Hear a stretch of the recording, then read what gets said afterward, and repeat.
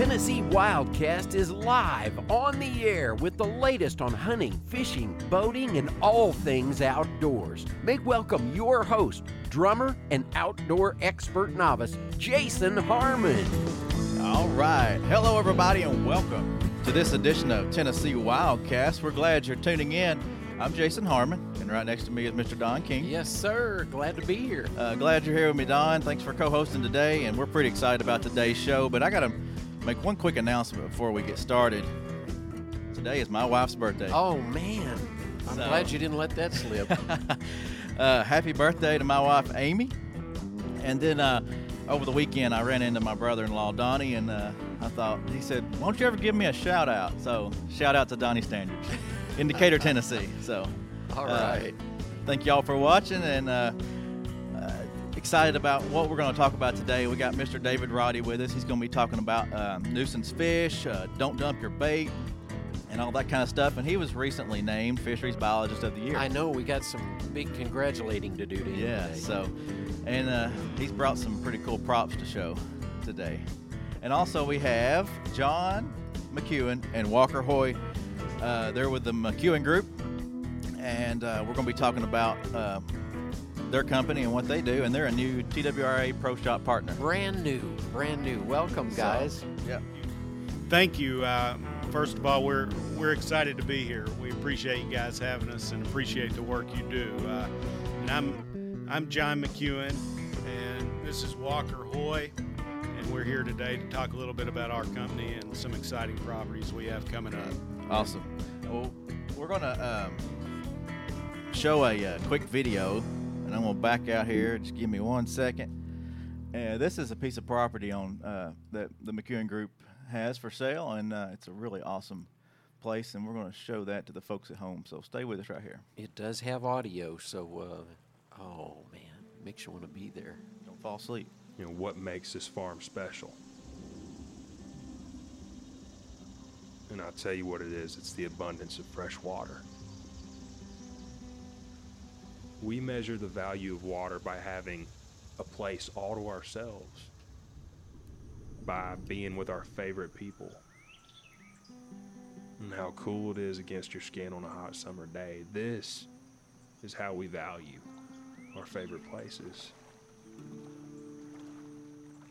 For a place that has it all when it comes to water, most notably the pristine frontage on Tumbling Creek and the confluence of the Duck River. And this is Tennessee's Western Highland Rim, and it's been this mother spring, countless valleys and hollows overlooked by these rolling ridge lines, hundreds, maybe thousands of creeks. One of those springs originates not far from the home, and you have this stream, and it flows from the mouth of this spring and meandering the length of this quiet valley. For our radio listeners, this is a must view. You need to go online and check out the video version of this, even though the net sound is so great on there. You know, whether you're searching for a long-term land investment, a property with cold water on it, and the thrill of smallmouth bass, rolling farmland, or mature hardwood forest to pass down to the next generation, the McEwen Group can guide you to make the best decision. And we're just thrilled to have you guys on board as Pro Shop partners. Yeah, it's this video's on TWRA TV, so make sure you check that out. Go to TWRA TV and watch that. And it's still rolling in the background if you're watching online or on YouTube or whatnot. But we'd like to welcome John and Walker. Tell us a little bit about you guys and your history. Very good. Thanks again for having us. The McEwen Group is a family-owned and operated real estate company down in Columbia, Tennessee, right on the square. We specialize in the unique landscape of Middle Tennessee, land, farms, estates, hunting, timber, waterfront properties. We're big water guys. We love the creeks and the streams, so anything we can sell on the water we always enjoy. Now, my grandmother started selling real estate in Centerville in the 70s. Then my dad started selling real estate in the 80s. My brother has been doing it for about 15 years, and this is my 8th year. And I think Walker's going on his 3rd year with us, so right. so we like to keep it in the family. Yeah, runs in the family. That's right. And we've got a great team down there who help us do what we do. So I want to certainly give them a shout out also. Cool. But our focus has been on building long-term relationships with current and future landowners, beginning with the first handshake. You know, my dad always taught me to give a firm handshake, look them in the eye. So we still like to use that handshake to consummate the deal, so to speak. Yeah. And our focus is on the client and his or her specific needs. So I feel like when you put the need of the client above all, everything else will fall into place. And so we're excited to be here, excited with our partnership with TWRA. And so we're hoping over the next 6 months to partner with TWRA's media platforms in order to connect our properties with their prospective land stewards of the future of tomorrow. Our plan is to use video technology to help make that connection, and we hope TWRA can help with that. Yeah, and speaking of videos, the pieces that I've seen so far, you know, this tumbling duck piece especially is just, it's super well produced, just basically short films and, you know, the drone shots, being able to really get up there and take a look at the property and what it's all about and view it from above. That's always a neat perspective, and I really appreciate the time and effort you guys take to showcase these places. Well, I wish we could take credit for these videos, but unfortunately, we can hardly take pictures with our phones. We use a guy named Rusty Cockrell out of Chattanooga. We've kind of partnered with him because he's not only is he talented and creative, but he's an avid outdoorsman. So I mean, he gets it. He gets the same emotion that any of us get when we're fishing or hunting, watching the fog rise coming off the river, wind blowing through wheat and soybean fields. So he's done a nice job just putting it together and really capturing the emotion that we've been looking for. So I mentioned the drones. There's been a lot of time put into that. I mean, how do you get how's he getting these shots? Explain that a little bit. I mean, he's flying over these creeks and creating great shots. How do you determine what shots are going to be used in these videos? Well, I guess that's kind of up to his artistic view, too. Is that you fishing in the shots? And something? No, unfortunately not. That was another guy. But, you know, we try to take them to the best spots on the place, on any farm that we're on, to advertise and let them just kind of work their magic and get different angles. And then he incorporates video and audio, getting just the reel of the line coming, I heard that. And the water and putting it all together, and he's done a real nice package. I think the nicest thing is that he creates a story with it, because it's not just a still shot from the air, and it's not just a video flyover. It's the whole package that really creates emotion in that story and kind of puts you in the shoes that you're on the farm and in the water and doing the thing. And we just watched that the video here online and heard the net sound and made me want to be there. Tell us a little bit more about this property in particular. Yeah, Tumbling Duck Farm, I guess. It's a special property. Absolutely. 920 Tumbling Creek Road in Hurricane Mills, Tennessee.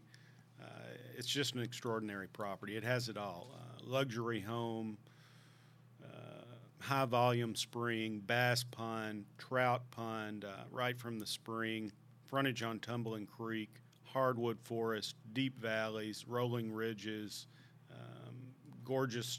Got about an 8-acre sandbar down on the Duck River where Tumbling Creek runs in.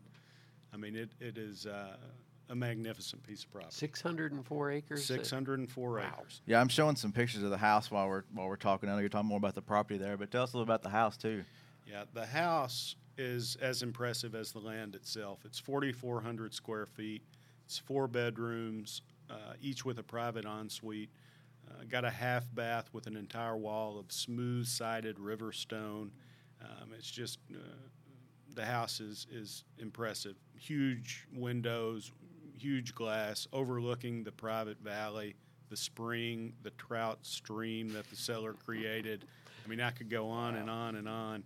Gorgeous walnut, kind of toasted walnut, white oak flooring, huge screen porch with a wood-burning fireplace. I know you guys are really looking for special buyers. What's your ideal buyer for a property like this or other ones that you're representing? Sure.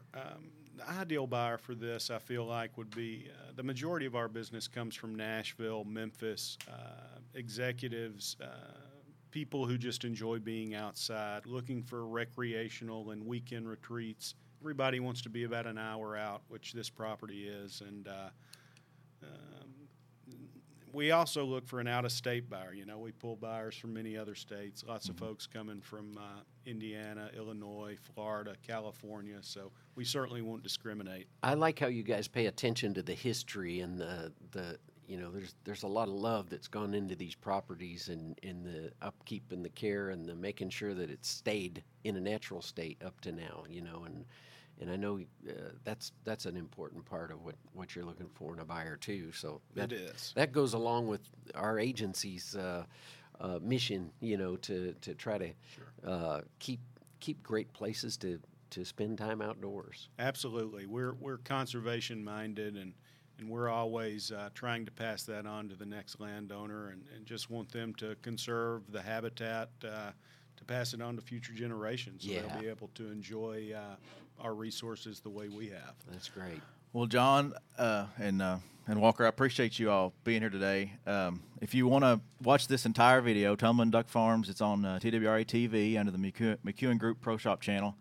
And if you're a subscriber to TWRA TV, go visit their official or visit their office in downtown Columbia, Tennessee, and grab a $25 gift card to Ted's Sporting Goods. Oh, I've been to Ted's. I like that store. That's the upside down sign upside store. down sign. Yeah. Upside down Ted's. You can also find them on Facebook. Just follow the links and in our show feed, and we'll put those out there, and visit the live stream post on our Facebook page and see this beautiful property. And once again, we appreciate you guys, and good luck on selling that place. Thank you for having us. Thank you. All right, we're going to change gears here and bring on David, and we'll be right back.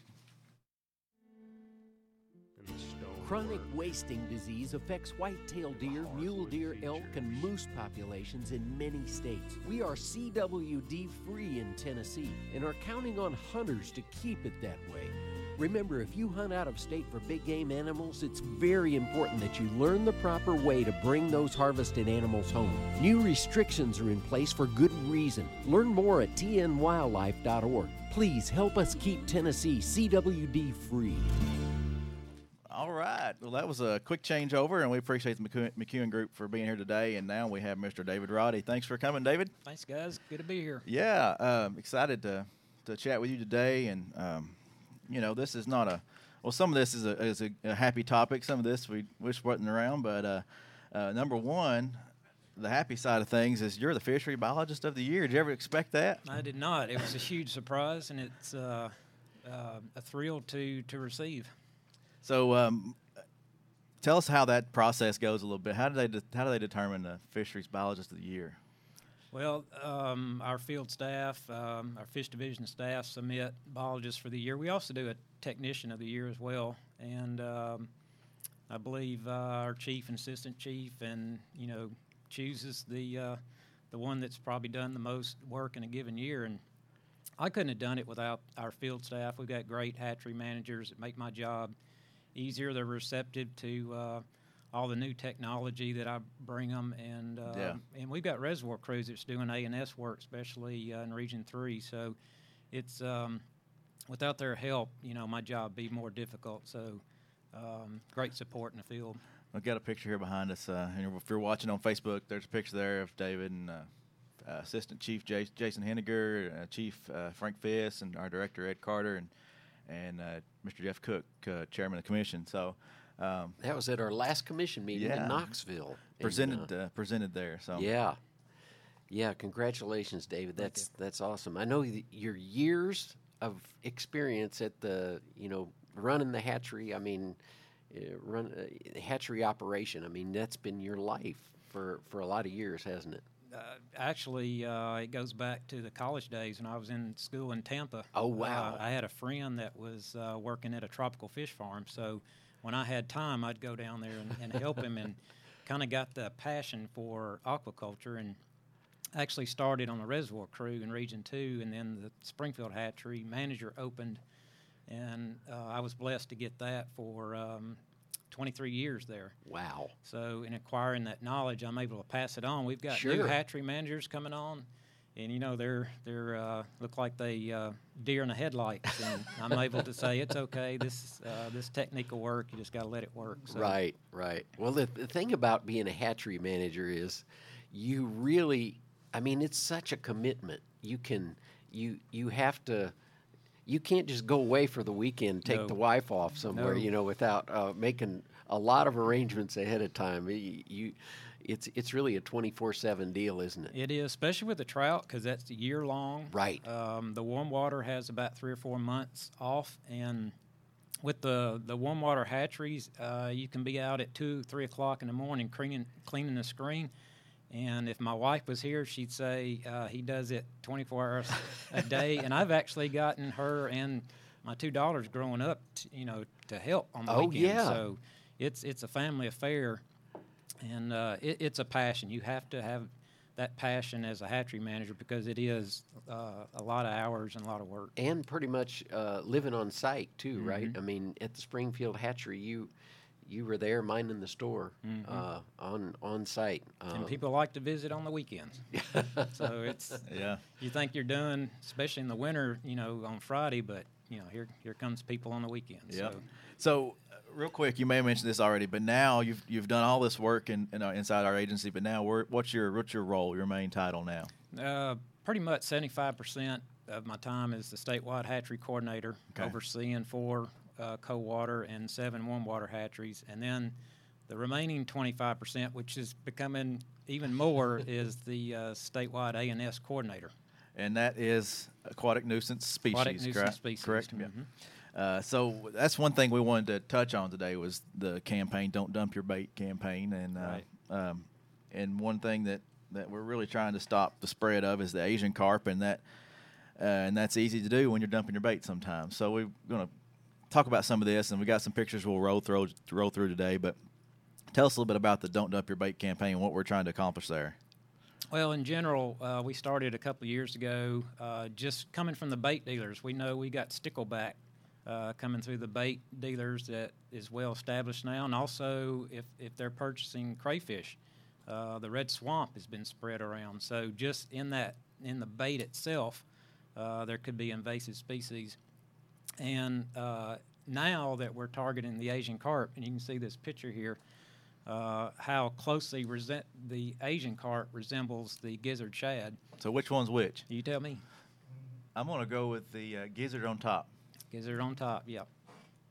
So that's a but gizzard when shad. You've got a bucket full of those, what are you going to do, exactly. right? Exactly. If you show the next picture, I think. Okay. Yeah, that tells the story there. This is a typical seine net or cast net, and amongst all of the gizzard shad and thread fringe shad, there's small Asian carp, and it's difficult if you don't know what you're looking for.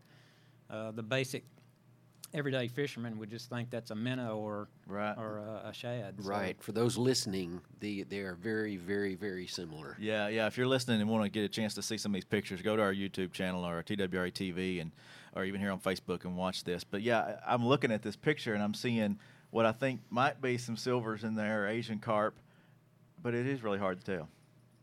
Yeah, when they all get together, they kind of blend in. Yeah. And here's another picture while we're showing some shots.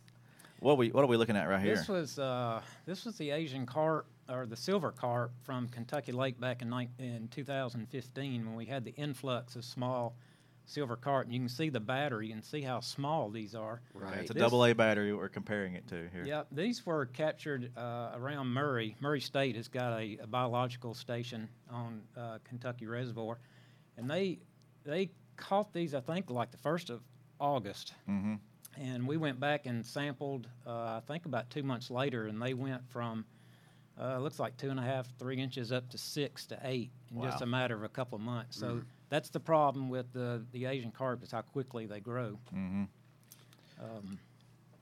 So with the recent commission meeting, we there was proclamations that were presented, and the commission voted in favor of, and what we've got new restrictions on bait transportation and how we can transport bait on certain bodies of water and what we can and can't do. Can you elaborate on that, and then we'll talk about these new bait cards you got out?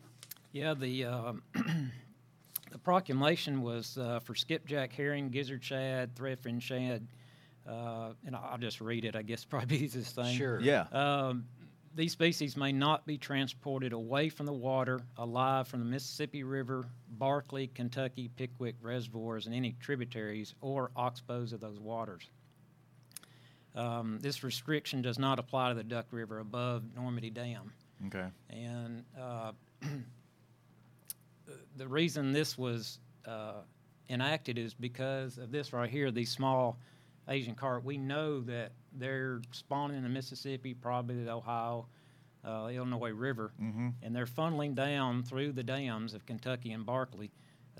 Kentucky Dam and Barkley locks will open about 6,000 times in a given year. Yeah. And in the spring, these things will be attracted to the high water flows, so they're just, they're packed to the dams. They want to spawn, and when those gates open, here they come. And so it takes a lot of water flow for them to spawn. Is that correct? Takes more on silver and Asian carp, or is that true? Water flow helps it tremendously, I guess. It's flow, the rise of the water, and also the rise of temperature. Okay. They spawn very similar to our striped bass. That they need, I think they've determined now, about 16 miles of flow. They're semi-buoyant. So if we don't have the flow, that egg will settle out. And we are actually doing larval light sampling in Kentucky Reservoir to see if we've got any spawning. And we have not. This is our second year. That's good news. It's great news. So it's possible they could be spawning, but we're just not getting to that larval fingerling size in these reservoirs. They need that flow. And since we have in the past seen the small silver carp, then we're restricting them to these areas that we've seen them. Now, we've got crews out in Cheatham and Old Hickory that are looking for these small Asian carp, and if we spot them, then that regulation could go further. But right now, most of them are coming in, and they grow so quickly that they're getting up to 15, 18 inches or greater, and then getting to Cheatham and Old Hickory. We're not seeing any small, which is great. So that could change if we start seeing small Asian carp in Cheatham and Old Hickory. And I guess going into the ID card, this is something new. This was just put on our website this morning. You can actually take a picture with your phone, and have it with you. It's front and back right there, yep. Yeah, here it is here. And our career clerks are probably having these, and we'll get them out to across the state for people to get. But we just wanted to help the angler to distinguish the features. Sure. And we actually threw in the skipjack as well, because they can mimic the big head and the silver. These are actually live fish that we took pictures of. Okay. And they're only 2.5, 3 inches long, so you can see how they compare at a small size. And we've got some reservoirs that don't have locks, like Percy Priest, Normandy. So if they show up in those reservoirs, how did they get there? Yeah. We're going to know that somebody's been dumping. Yeah. Hey, tell us a little bit about what they eat. The big head and the silver are filter feeders, just like our paddlefish. The big head has a wider gill filament, so they filter a little bit bigger food items than the silver. But they both, what they're doing is taking out the phytoplankton and the zooplankton, which is the bottom of the food chain. Right. And most of our game fish feed on that bottom of the food chain. So out-competing them then. They're out-competing. They grow so fast that our game fish can't stay on top of them. And they found up in, I think it's Missouri River, Illinois River, there's such high concentrations that they're actually seeing their game fish losing weight. And they'll actually move into embayments so thick that they drive the game fish out. So if you got bass or crappie in there spawning, and here comes a herd of these Asian carp, they're going to pull off their nest. So it's not just what they're eating; it's their presence. We're getting reports on Kentucky Lake of fish jumping, and everybody seems to think that that's Asian carp, but the gizzard and threadfin will be in schools, and you'll have, a predator come up underneath them, and, I think everybody's seen them where they jump because that predator's under there. So we've got a new email.